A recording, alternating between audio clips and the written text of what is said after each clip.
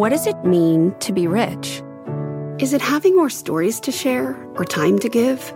Is it being able to keep your loved ones close or travel somewhere far away? At Edward Jones, we believe the key to being rich is knowing what counts. Your dedicated financial advisor will take a comprehensive approach to your financial strategy to help support what truly matters to you. EdwardJones.com/findyourrich. Edward Jones, member SIPC. I'm Scott Wapner, and you're listening to CNBC's Halftime Report, the podcast, the most profitable hour of the trading day. We record this live weekdays at 12 Eastern. Listen in. Carl, thank you very much. Welcome to the Halftime Report. I'm Scott Wapner, live from Post 9 at the New York Stock Exchange. Front and center this hour, the best start to earnings in a decade. Is it enough to keep stocks moving higher as another critical week now is underway? We discuss and we debate with the investment committee. Joining me for the hour, Brenda Vingello, Joe Terranova, Jenny Harrington, Steve Weiss, all of whom are here at Post 9 with me. Dow's been up 4 weeks in a row. Joe, 55 S&P companies, 6 Dow components this week. Yields are up today, and the market's trying to figure out, I think, what to make sense of all of it. Yeah, look, I've said 4,200 for the S&P. I think that's where the market's going, but I'm not excited about the setup for this week. I don't like a 2-year trading at 4.2. I don't like a 10-year trading at 3.6. I don't like underneath. We've got a lot of earnings, but we've also got a tremendous amount of Fed speak. And that Fed speak is going to play off the New York State manufacturing reading this morning, which for the first time has brought manufacturing out of contraction territory. So I think when we're thinking about earnings, where do you find the strength? It's probably in the following week where we get the mega caps, because that's really when the strength has been all year that's propelled this market moving forward. So might have a little bit of a challenged week. And on the other side of that, maybe we could pick up the upside momentum towards 4,200 with technology and mega caps. Jenny, we had the best first week of earnings results in a decade. Savita Subramanian over at Bank of America is talking about that today. 90% have beat. Banks obviously accounting for a lot of that. JP Morgan, thank you very much. But nonetheless, even as expectations are low and you're within an earnings recession, we might be asking ourselves once again as we go throughout this earnings season, where's the dramatic collapse that people have been talking about now for months? Well, I don't think we're going to have a dramatic collapse. But I think we're going to have this continuation of cross currents clashing and crashing into each other. And it's interesting because I feel like anywhere you look, you see it, right? You see ISM getting better, but inflation remains persistent. We saw a great week of earnings last week. And to your point, it's the best since 2012 to the start of earnings. But this week could be weaker. And if we think about what's backing all of this up, that idea of rolling recessions that we've had, that would kind of feed into everything continuing to move asymmetrically. I read a really interesting, an interesting single sentence over the weekend, and this is what it says.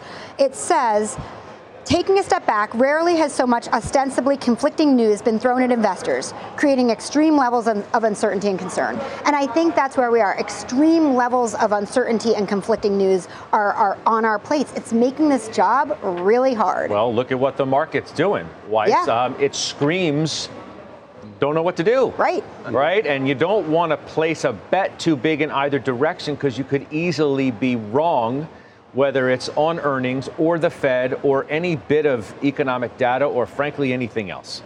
Yeah, and I agree with Jenny. Nobody's looking for a dramatic collapse for this quarter. They're just looking for a downtrend, continuing to move down.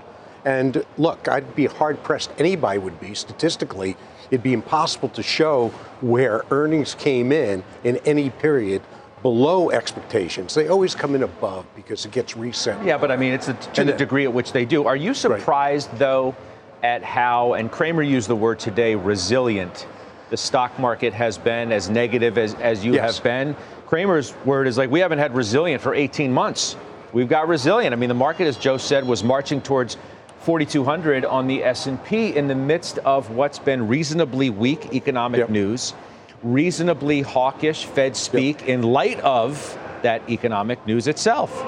Yeah, and resilience, definitely one word to describe it. The other word is disconnected from reality of what's going to happen. So I don't think it's particularly good news that the economy and company reports have been so resilient, because that just says that the Fed's going to move more. And they are. The inflation numbers, I mean, the market for the first time, I think, really didn't just do a resounding hurrah after we saw the PPI and CPI, because the core numbers weren't good. Wage numbers weren't good, meaning that they weren't good for Fed policy. So the way I see it playing out is that Fed action once again and credit tightening, which it's also a lag for credit tightening. You don't see the impact of it just yet. So both of those are going to conspire to keep the market, I believe, lower. I don't understand, though, why it's moved higher, except for the fact that I think you have a new type of investor in the market. So you've aged out a lot of the older investors, and what you're left with now is new people over the last 15 years that are used to V-shaped recoveries and the Fed riding to the rescue. And that's the dialogue now. The Fed's going to ride to the rescue. It's not going to get out of hand, and we're going to cut. The Fed's going to cut at the end of the year. What about if they're not going to hike as much as you think or say? Because as you know, the Treasury Secretary said in an interview over the weekend, credit tightening and banks restricting lending to some degree are going to do a lot of the Fed's work for it.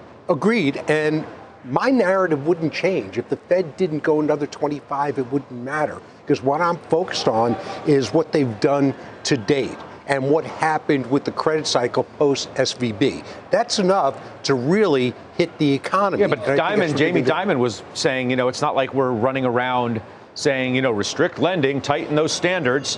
He was very clear about that on the call. But if you look at the numbers, well, he's not, because they've always had tight lending standards. But you've got a whole shadow banking community. There was an article over the weekend about the search is on for more collateral. You have these loans that were not collateral based. So the shadow banking sector, which is bigger than the banking sector, and we saw it in the lending, in the loan survey, that it was down, 45 billion or something. So that's there. They're not cutting back because they've always had super high standards, but others are. So, Brenda, what do you make of sort of how we enter this week, right? Dow's been on this winning streak, up 4 weeks in a row. We got the metal hitting the road, so to speak, in terms of, or the rubber hitting the road in terms of, what's going to happen this week. And we're off to a pretty good start. Well, I think it's certainly encouraging, the start that we're off to, especially with the financials group, because I think there was a lot of fear going into earnings about just how ugly some of those early reports might be. And that being said, I mean, a lot of the big money center banks are really are beneficiaries of a lot of those deposit dollars that have presumably left a lot of the regional banks. So I don't think we're necessarily out of the woods yet. We still have a lot to go. But I do think what we might see this year is that earnings expectations for the first half, which are a little more conservative, might end up being a little too conservative. But as we look to the back half of the year, there is more growth anticipated in Q3 and especially in Q4. And depending on how the economy goes, we might find that those end up being a little bit too aggressive. So maybe we have, earnings that are a little bit better in the first half, but not so great in the second half, and all in it's kind of a wash. But I think what's really going to be important is understanding the trajectory of the economy and how that plays into our belief in how real those 2024 estimates are. And when we start looking to those really kind of in the midsummer of this year. But I will say I have been very surprised at how resilient the market has been, particularly in light of the Silicon Valley Bank debacle and First Republic and others. We really have been an incredibly resilient. So that's encouraging, but also gives us a little bit of pause. I just don't think there's a lot for multiple expansion here in the market. Joe, Mike Wilson says we're, quote, far from out of the woods with this bear market. Earnings forecasts remain too optimistic. We think the recent collapse in breadth is the market's way of warning us. We are far from out of the woods, as I said, with the bear market. What do you think? What do you think? I think that's well understood. I think it's well known. We'll find out ultimately if it proves to be correct or not. I'm skeptical of it. One of the reasons why I'm skeptical of Mike Wilson's view? I am. And one of the reasons why is look at State Street's earnings today. Look at the amount of outflows that they witnessed. $26 billion in outflows from its investment products. Scott, the expectation was that they'd see $8 billion of inflows. The quarter prior, 1 year ago, there was $51 billion in inflows. So $26 billion in outflows. That tells you where sentiment really is towards investment products. And I think we've priced in this very ominous outlook already into the market. That's why I just don't think that going back and retreating to those October lows is credible without some form of an exogenous event. Well, how have we priced in? We haven't even priced in a recession. Well, okay, sorry. Have we priced in an earnings decline from where we are now? We haven't really. I think we have. I think we've priced in earnings are going to be down 7% on the quarter. We haven't priced in. I think let's say valuations got ahead of that last year and saw what was coming, that there would be margin compression. You saw valuations correct in all equity sizes, classes, and strategies. I want to make sure I'm clear on this because right now I'm not. Okay. You think that the stock market has priced in a recession? Yes, I said that 4 months ago on Closing Bell with you. I say that again today. Stock market is priced in a recession. I mean, when you look at the multiple expansion, right, you have to be convinced then that this is the trough in earnings this quarter, because the multiples expanded to 18 times. So $220 is the trough. Right. And that 200 is not priced into the market. When the market goes up because 4 months in a row, past. hold on, Jenny, when the market goes up 4 months in a row, I don't think it's priced in. If the market went down 4 months in a row, I'd say, yes, it's priced in. Have certain stocks priced in? Yes. Has the market overall? Absolutely not. I don't know how you can draw that conclusion. Joe. Hold on, Jenny, I got you. You're cherry picking your time frame. I think what That's the market correctly. I'm talking about today. You're saying today. The market correctly, during the course of 2022, priced in what was coming ahead, priced in the earnings recession. The market is a very efficient discounting mechanism, and I think the market did its job June, July, August, September, October, even into the end of the year with a lot of mega cap equities, and pricing in the environment where we would see earnings contract, enter the earnings recession. We certainly had the valuation recession. And I think the market has also understood that there's been this rolling recession, as Ed Yardeni keeps talking about, not a universal recession, that there are select industries that already are in recession. I don't. Rolling recession's one thing, okay? And that's kind of a strange term, okay? Nothing falls off the cliff all at once, not every sector. So doesn't mean to me the rolling recession, if those companies seeing a recession, then they're going to recover in those sectors, right? I think that you'll see the others come down as well. And that I just go back to when the market multiple has expanded to 18 times, which is far above the historical multiple, I just don't see that as pricing the recession. Now, I agree with you that now we're not going to hit the old lows. I think that's completely out of the question. Is it 3,400? Is it 3,500? I don't know. But I also don't believe we're off to a new market. I didn't say that. Bull market. No, I didn't say that. But if you priced in a recession already, what's the next step? Because that's in fact why the market has had a 20% recovery from the fall. It's already priced in the worst case scenario. Right. No one is sitting here and advocating that we're going back up to 4,800. I'm not saying that. You need a tremendous amount of good feel in the market for that to occur. But I think the market has done its job. Well, you're talking about price. You think the price has already marked the low. Discounted, reflected. And in fact, earnings as well. It remains to be seen whether earnings So what's your downside? What's your risk reward in the market? Jenny Harrington. Thank you. I'm dying here. Really? I couldn't tell. Poor Scott. You need to manage me, and it's not Please. easy. So it's interesting because if you look at a chart of what the market multiple is based on historical inflation numbers, what you see is that we've steadily moved in exactly the right direction. So as inflation's moved from 9% CPI a year ago to 5% now, what multiple of the market so I don't think you should look at that historical multiple. I'm not sure that's the right way to deal with it. I think you need to say, when inflation's at 5%, what's a reasonable market multiple? And when you look at this data, you actually see that this kind of like 16 times to 18 times makes sense. I think Joe is completely spot on that in the middle of October is when we were really discounting $220 earnings. When I was on last week with you, Bob Pisani was on, and he showed us quarterly numbers for the S&P. You're assuming if the $220 of earnings is the trough. And I think it is. And if you look at Bob Pisani's numbers by quarter, you see it's like $50 for Q1, $50-ish for Q2, and then they really start to pick up. And it seems like that's a more reasonable place to be heading. So I think we're heading to $240 earnings in 2024. You take that, you put 18 times on that, and it's actually kind of reasonable. But this is where I just want to get back to the Mike Wilson thing for one sec, because I don't think the right way to frame the question is, are we out of the bear market? I would argue that we are definitely out of the bear market. And to Jim Cramer's point about the market showing resilience, I would argue that we've been showing resilience since the end of October last year. So that time frame has been longer. I think the real question is are we are we in the clear with the bull market?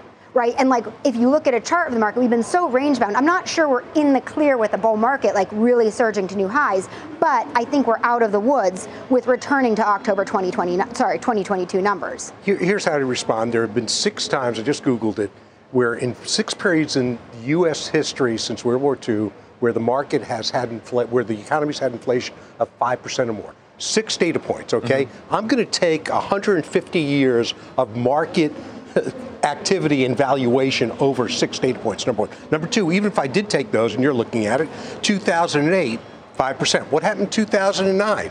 1969 to 71. What happened in 72 to 74? We've seen major recessions and major declines in the market. So taking your cherry picking of just 5% inflation, which connotes a growth environment, I'd say that's wrong. You have to look at Fed policy at the same time. You can't just look at inflation. Let's pivot then. And why don't you, since you're, getting comfortable with Google, why don't you Google Alphabet shares and AI? Because what's going to come up is a rough day for Alphabet. It's our chart. It's our chart of the day. It's in fact the worst day in 2 months. New York Times had an interesting piece. You probably have heard about it by now. Quote unquote, panic at Google as Samsung considered adopting Bing as its search engine. So, you have that call, Weiss, you own Alphabet. Yep. And then Brenda, I'm coming to you next. So Weiss, you own Alphabet, which does get, by the way, reiterated overweight at Morgan Stanley because of AI. So what do you want to make of this? So it's concerning. So I've got to do some work in it. I've got to look into it. Samsung could just be negotiating.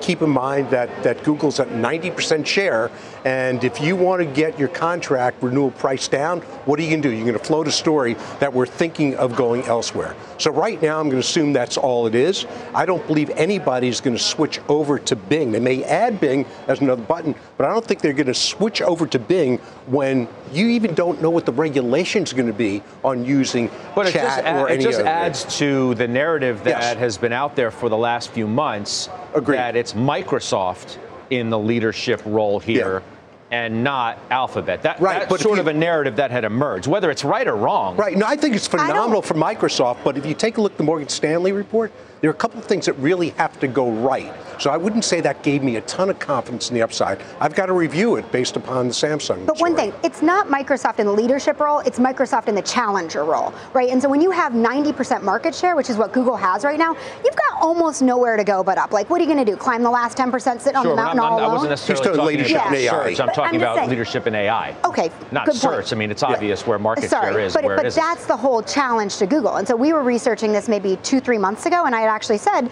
this is on our short list, huge free cash flow generation. And then when we learned about the Chat GPT, we thought like, whoa. This AI really is going to start, and the way Microsoft's using it is really going to start to challenge the incumbent Google search engine. Brenda, you own Alphabet.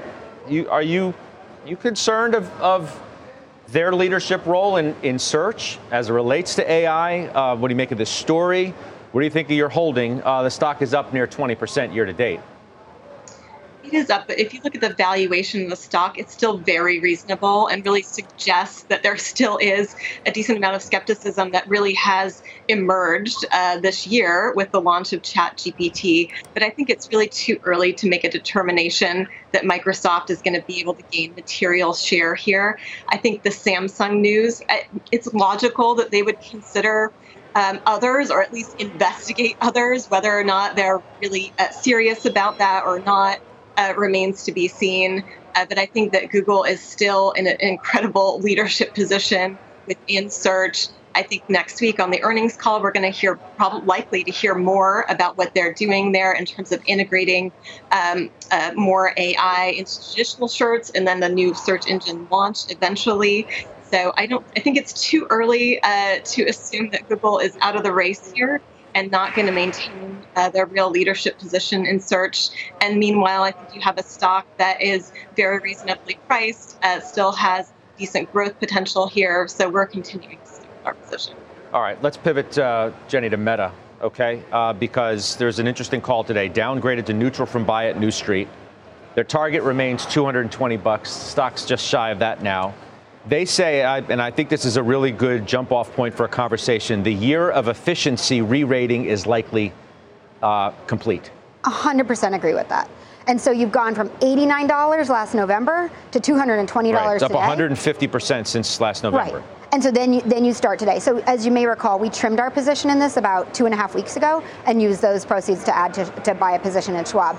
But you look at it today and you're like, okay, so 2023 earnings are expected to grow at 15%, 2024, 25%, 2025, 21%. So there's really decent growth ahead. So I think if you missed it, if you didn't buy it already, you've missed this huge move.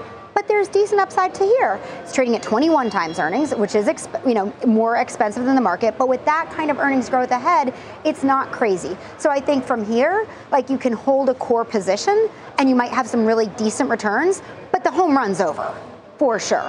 Yeah, I agree with that. I sold mine a little lower. The potential bonus for them is if you do ban TikTok. We saw one state's banning it, now it'll get tested in the courts. Good point. So TikTok has just been that's been the gorilla in the space, right? That's attractive. So if you ban that, you go to Reels and you go to more Meta products. So I think that's worth holding on to for that. I don't see the risk in it. I think the die is cast that you're finding safety in these big cap names, Google aside today, but I think that'll return. So yeah, I wouldn't sell it. I'm just not buying it here. We're going to do our last pivot in the first block of our show as I look at energy today. Crude's down, nat gas is up. We still have a two-handle on nat gas, though, Joe. I bring it up because you bought a small position in EQT. Yeah, stepping back into EQT, it's a name that Steve and I know well. Reasonable valuation at 11 times. Price targets have come down from $60, now around $45. It's bounced from the lows that we saw in March at 28. You're seeing a little bit of a rise in natural gas pricing, so that's helping out as well. Excuse me. I think overall, though, this gives you the exposure to the Appalachian region, which is what you want to do for natural gas. You want some tea? Why don't you Ricola? I think it's that time, right? Joe. Why don't you hit that? We'll hit a break. Up next, our call of the day. One top analyst says, hitch a ride on this stock before it is too late. We give you the name, the trade. We'll do it next. Old Dominion Freight Line was built on keeping promises. With an industry-leading on-time delivery record and low claims rate, we keep promises better than any other LTL freight carrier. Because we treat every shipment like it's our most important one. Which means we do the little things right, so that we can keep our promises and you can keep yours too. That's what drives us. To learn how OD can help your business keep its promises, visit odfl.com. Old Dominion, helping the world keep promises. Electricity, a big idea that's inspired countless new ones. From powering the light bulb to virtually powering our entire lives. 30 years ago, State Street launched the SPDR S&P 500 ETF, SPY. A big idea that inspired the world to invest differently, and still does. What can you do with SPY? Before investing, consider the fund's investment objectives, risks, charges, and expenses. Visit ssga.com for a prospectus containing this and other information. Read it carefully before investing. SPY is subject to risks similar to those of stocks. All ETFs are subject to risk, including possible loss of principal. Alps Distributors, Inc. Distributor. It's time for our call of the day. It is courtesy of Jefferies naming Uber a top pick. They say shares can surge more than 50% from here. There's a stock getting a little bit of a bump today on an otherwise whatever market. Jenny, you first on Uber. So this is in our disciplined growth strategy. We added it last summer, and the thesis was exactly what Jefferies lays out here, which is all about this remarkable free cash flow generation. This is where higher interest rates actually benefits them because it hurts the competition. In the land of higher interest rates and no free money, you actually have to try to make money, and that was harder for Lyft and easier for Uber because they had this remarkable scale. I don't know if 49 is the right number, but I know it's a lot higher from here. 56% upside. Mm-hmm. And it was one of my Stock Summit picks. Yeah, it was. Thank you for the reminder. That thesis that Jenny laid out is one that we've heard from others, is that this new environment of higher interest rates has changed the game in the competition between Uber and Lyft acutely. What competition between Uber and Lyft? There is no competition. That's right. And I think Uber's done such a good job proving itself that it is the dominant force, and the question becomes, where does Lyft go after all this? You own Uber, by the way. That's why I do. Bring it up I own it. I've tried to buy it a couple of times. Last time I purchased it after earnings. I'm staying with the company now. But I believe that the growth has to come really back from the strength of the company, which is what? Mobility and advertising.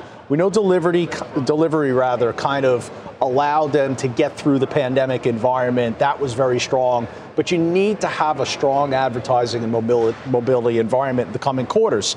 And I think it aligns with what we talked about before, Stephen. Economically, if we're at a point, which I know you disagree with, but if economically you're at a point where maybe you're not going to advance from this bottom, this trough environment, but at least you're kind of wallowing at the bottom, I think that allows them through the course of time to build momentum in mobility, in advertising, and then the story can become what? The story can become free cash flow generation, a dominance that, as it relates to market share with Lyft, and then the comeback in mobility and advertising. I can't give you a good reason why I don't own Uber, and I'll probably buy it, because in the private market, you keep seeing these startups come along and that are ride sharing.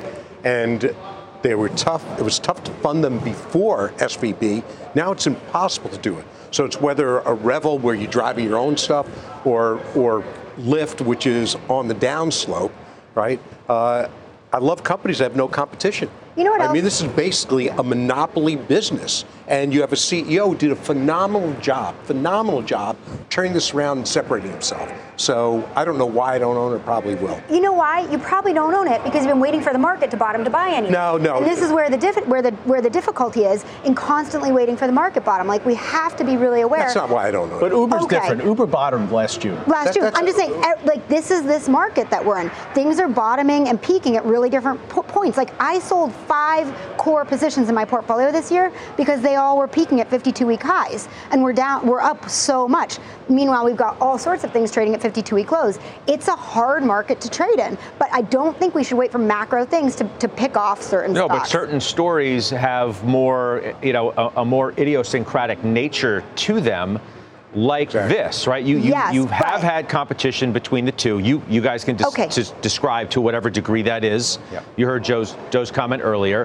When the market changed and the environment changed and interest rates started to go up, that was the differentiator. Yes. Not any movement in the market one way or the other. Actually, the stock market. It was that deciding factor, defining factor. The reason I didn't own it, Jenny. Wait. Let me just say, I just need to respond to the idiosyncratic risk, because you're 100% right. But that's exactly why we had an opportunity to buy Uber last summer, because it traded down with all that huge mega cap tech pullback in the summer. And as we were sifting through and looking at PayPal and Google and Uber and tons of others, one kept rising to the top. The others were down on their own. We're down with reason, I think. But, everything traded down last summer. The reason why I didn't own it, not because of my market call, because I can't find idiosyncratic stocks, is because they were losing money. They just started hitting profitability. And I had to be sure that profitability would not only just be marginally profitable, but extend. See, that's a good point. I feel it. And all of these, there was like a confluence of events. It was hitting profitability. It's the dynamics on interest rates, free money. Yep. Changing it at that time. So you're paying for the profitability, you're paying for your ability to distance yourself in terms of the leadership that you have in the space. And then on top of that, you're paying for what you said on the management with Dara. Right. And the other thing was state legislation, unionization, minimum wage. None of that matters now because they're raising their prices and you don't have competition that's going to bid against you. So that's why I think it's better now than it was a year ago. All right.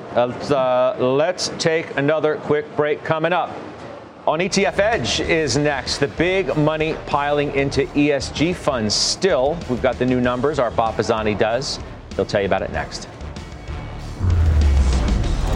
Grade My Trade. Send us your latest stock move, and the investment committee will debate it and grade it. Email us at askhalftime@cnbc.com or tweet us, #GradeMyTrade. B2B selling is tougher than ever, and we feel your pain. If you're struggling to close deals, consider giving LinkedIn Sales Navigator a shot. This sales intelligence platform helps professionals like you engage high-value customers, drive higher revenue, and increase sales performance. Sales Navigator also guides you in targeting the right buyers, highlights key signals such as job changes or which accounts you should prioritize, and uncovers hidden hot prospects so you can find those buyers that are most likely to convert. Fueled by LinkedIn's 1 billion member platform, Sales Navigator gives you the most up-to-date first-party data, enabling you to unlock conversations with the people that matter. Right now, You can try LinkedIn Sales Navigator and get a 60-day free trial at linkedin.com/halftime report. That is linkedin.com/halftime report for a 60-day free trial. Let LinkedIn Sales Navigator help you sell like a superstar today. Just go to linkedin.com/halftime report and get started. Welcome back to the Halftime Report. I'm Contessa Brewer. Here's our CNBC News update right now. Top G7 diplomats vow they will take a tough stance on China's increasing threats to Taiwan and on North Korea's unchecked tests of long-range missiles. During their meeting today, the envoys also focused on ways to boost support for Ukraine and punish Russia for its invasion. The state of Minnesota has reached a settlement in its lawsuit against Juul Labs and tobacco giant Altria just ahead of closing arguments. According to the state's attorney general, the terms will be kept confidential until formal papers are publicly filed with the court in 30 days. In a statement, Juul says it's now settled with 48 states and territories, paying more than $1 billion in total. And for a second time within the past 5 years, David's Bridal is filing for bankruptcy protection. The company has said it would eliminate more than 9,000 jobs across the nation. David's Bridal is now looking to sell the company, but says its stores and online platform will remain open to fulfill orders without the delay. They're probably trying to calm some nervous jitters from the brides that they hope to keep as customers here, Scott. Yeah, no doubt. Contessa, thank you. That's Contessa Brewer. Bob Pisani now on today's ETF Edge, and we're talking ESG, it sounds like, Bob. Indeed we are, Scott. President Biden said that climate change is one of the biggest threats to the world today, and the SEC chief Gary Gensler seems to agree with him. Now, on Tuesday, the House Financial Services Committee will hold a hearing to examine the SEC's priorities for 2023 and the SEC's ESG agenda, including Gensler's controversial proposal to require corporate disclosure on climate change. It's likely to get significant pushback from Republicans. Should be a very interesting hearing tomorrow. Let's talk to two ETF experts closely involved with the ESG issue. Dave Notting is financial futurist at VettaFi. Arnie Nowak is the head of systematic investment solutions for the Americas for DWS. That's a major ESG provider. Dave, the Republicans are going to claim Gensler lacks the authority to impose climate disclosure regulations on corporations. How much is corporate America going to push back, and what is the likelihood we'll see proposals get through this year from Gensler? Well, we're not going to get anything through this year. I think we're in this period where he is listening. The pushback is going to be severe, particularly around one thing, and that's exposing the climate risks of your suppliers and your customers. The so-called Scope 3 disclosures, those are the ones where there's really an administrative burden for a lot of companies to chase down how a customer uses their product, how they dispose of a product, and all of the emissions through that supply chain. That's a challenge for a lot of big companies, so I understand the pushback. Arnie, the international investor community is already positioning their portfolios on climate change as a pertinent topic. This is a big issue over in Europe. Last week, your firm, DWS, you floated a new climate action ETF, and immediately you had $2 billion in assets overnight. Now, where did the money come from? Who's putting all the money suddenly into climate? Yes, that's in fact exactly what happened, Bob. We launched USCA with a seed money of $2 billion. That came out of another ETF that was the ticker symbol of that old ETF, USSG, was looking at broad ESG investment universes, and the client decided to hone in specifically on climate-related This topics. was the government of Finland, is my understanding. They moved money out. It was not the government of Finland, but a private pension insurance company called Ilmarinen who moved out and into the new fund, yes. Okay, so it's a big issue in Europe where they're doing it. They're already doing this climate disclosure. I just want to, before we go, get your thoughts on crypto. We have another big issue in the hearings. Crypto is going to come up.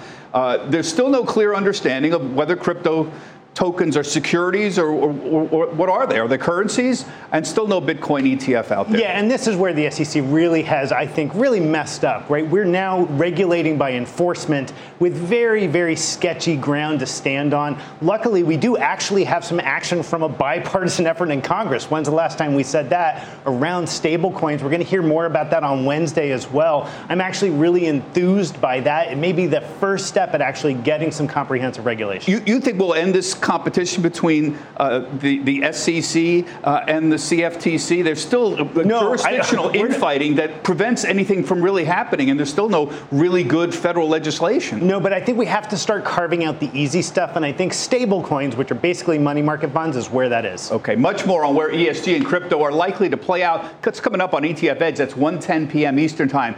ETFedge.cnbc.com. Scott, back to you. All right, Bob. Good stuff. Thanks. Look forward to it.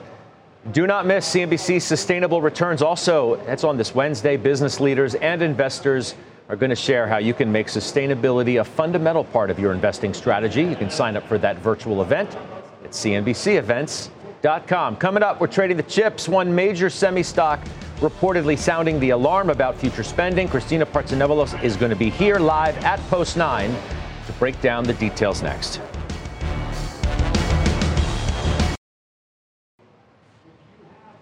Welcome back. Our deal of the day, Merck buying Prometheus Biosciences for about $11 billion. That deal boosting Merck's pipeline of immunology drugs. Joe, so you've talked about Merck for, seems like every week. Absolutely. They have patent expiration risks with Keytruda. Mm-hmm. So this is a deal that had to happen. They had the partnership in the past with Seagen. I really believe this raises, this turns the green light on. This alerts the investor community, not just about Merck and pharma and patent expiration, but where are they going to find the growth? And they are going to turn to biotech. And it's one of the reasons why a few weeks back I bought the IBB. Now that's an all-cap biotech ETF. You could play the XBI, which is more small cap oriented and performing remarkably well. But I think this is the right environment to have the exposure to biotech. Well, didn't you just buy more of the IBB? I bought more IBB this morning, and I was conflicted. I said to myself, all right, do I step out and do I buy XBI? But the difference between IBB and XBI, besides the equity size class, is the number of holdings. So there's 276 holdings in IBB, there's 149 holdings in XBI. So I'm getting that broader universe. I want that exposure because biotechs are going to provide the solution for the patent expiration for big pharma. That's obvious with what we heard over the weekend from Merck. Is that why you didn't buy more Merck? You think the better plays are from the biotechs that might get taken out by the Mercs? So price appreciation sometimes brings you to a position limit. And that's what's happened for me with Merck. I'm at my position limit just because of the price appreciation and the recovery that it's had in the last 6 weeks. The other news, Weiss, regarding Merck and Keytruda, as Joe mentioned, is Moderna with this promising data from the trial combining an mRNA vaccine with Keytruda as it relates to skin cancer, though Moderna's down some 8% plus. Don't understand it, to tell you the truth. Spoken to the company, don't get it. They showed 44%. They confirmed the data they showed earlier, which is 44% improvement using Keytruda, matched with Keytruda on life expectancy, right? Versus conventional cancer drugs, which are 0 to 20%. So I think maybe it was a sell in the news, but to me, this ratifies the platform again, and I think it's completely misplaced. I read a bunch of analyst reports. I just don't understand. It's down almost 20% year to date. Yeah. Is Moderna. Yeah, I mean, look, it's. I still stick with my thesis. That's technology stock, technology platform, and it's got a tremendous pipeline. And we saw that in Vaccine Day just a week or two ago. So I like it. So I think the Merck situation is really interesting and telling. Way back when I bought AbbVie 4 years ago or so, the whole thesis there was they have enormous free cash flow. They have patent expirations coming up, and they're going to use that to buy other products. So, Scott, to answer your question, the obvious place you want to be is trying to buy the targets, right? But it's too dicey. And that's what's really hard. Unless you have unbelievably excellent specific biotech knowledge, you're probably not going to get it right. And I've seen clients and friends blown up over the years trying to buy those. So in our portfolio, we're approaching it a little bit differently. These are all in our growth portfolio, but we have Regeneron, for example, that's not cheap, trades at 19 times earnings, but they have this huge pipeline coming up. Then we have Bristol Myers, huge free cash flow, not as amazing a pipeline coming up, trading at 8 times. So the hope is either Bristol Myers uses all that cash to buy back shares and drive shareholder value there, or they pull a Merck. All right, let's take a quick break. We'll come back. We're going to grade your trades. We're going to do it next.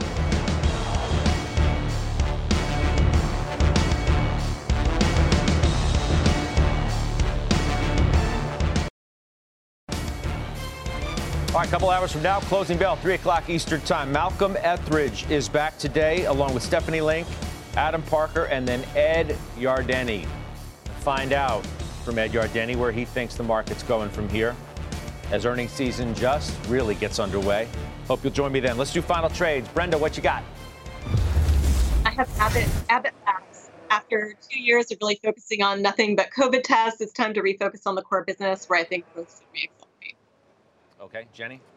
National Retail Properties, blighted by the commercial real estate hate fest, down 6%, 32 years of raising their dividend, 99% leased up, 5% yield. All right. Weiss. United Healthcare, 700 years of beating top line and bottom line. Concerns after they beat and raised last quarter, concerns about growth. I don't buy those concerns. I think it's great here. Joey T. Very happy I bought JP Morgan on March 24th. I'll reiterate being long that position and always have a Ricola in your pocket. Oh, yes, sir. All right. I'll see you on the closing bell. The exchanges now. You've been listening to CNBC's Halftime Report, the podcast. You can always catch us live weekdays at 12 Eastern, only on CNBC. All opinions expressed by the Halftime Report participants are solely their opinions and do not reflect the opinions of CNBC, NBC Universal, their parent company, or affiliates, and may have been previously disseminated by them on television, radio, internet, or another medium. You should not treat any opinion expressed on this podcast as a specific inducement to make a particular investment or follow a particular strategy, but only as an expression of an opinion. Such opinions are based upon information the Halftime Report participants consider reliable, but neither CNBC nor its affiliates and or subsidiaries warrant its completeness or accuracy, and it should not be relied upon as such. To view the full Halftime Report disclaimer, please visit cnbc.com/halftime report disclaimer. Imagine earning a degree that prepares you with real skills for the real world. Capella University's programs teach skills relevant to your career so you can apply what you learn right away. Learn how Capella can make a difference in your life at capella.edu.